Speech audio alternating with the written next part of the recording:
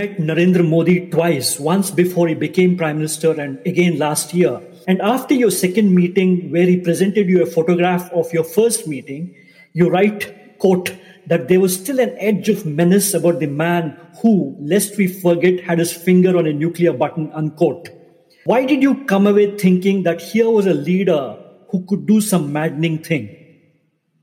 Well, no, I didn't want to suggest in any way that he could fire off a nuclear weapon.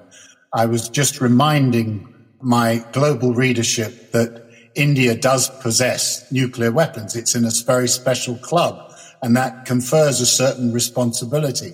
It's also next to another country, Pakistan, that also has nuclear weapons. So this is a dangerous area of the world. But I wanted to show that Mr. Modi, he's a very successful politician. He won the election easily. He crushed Congress. But he presents a certain brand of nationalism and what I call national populism, which is very current. And I also think that while he's both charming, he can have a little bit of menace. And by giving me that photograph, reminding me that the Indian government has its archive of my meeting him in Ahmedabad 6 years before, it's like we've got our tabs on you, Mr. Barber. Modi came to office claiming he had all the answers. The Gujarat model was tom-tommed as the panacea. Yet we have seen India slide backwards like never before, socially and economically. And I think the clock, in my opinion at least, was set back by the demonetization of currency notes in 2016. How do you read Modi's failure and India's precipitous slide, especially on the economic front?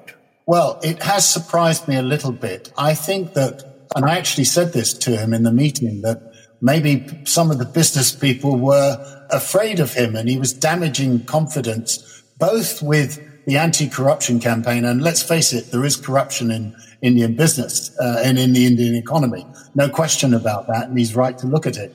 But there was a sort of chilling factor, and I was really astonished when I went to Mumbai and saw a number of business people, how they really wouldn't talk openly about the government and the government's policies. And I also think there was a certain capriciousness, and the demonetization that you described, it may have had a good idea of the goal of getting, this money that was sort of hidden in the economy exposed, but the consequences were much more dramatic and negative than I think the Modi government realized.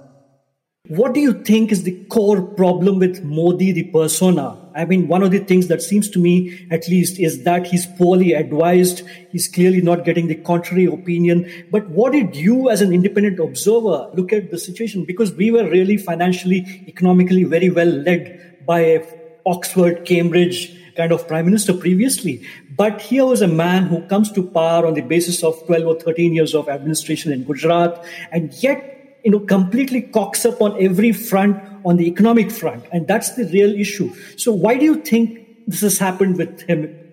Well, let me first say just one thing, which is very important. You've always got to distinguish between what's sort of happening in the government and actually what's happening on the ground. And the Indian tech sector and what's happening with the emergence of a middle class, I think is still one of the great strengths in India. And we shouldn't forget that. The second point, which you're alluding to, is you have to ask this of all strong leaders is, do they have people who will say you're making a mistake? And are they listening? Because if you have such an aura and you're such a strong man, you don't necessarily always take the advice, or people are afraid of speaking up. That's happened in Russia, and it might be happening to a degree in India. The best leaders have strong people around them.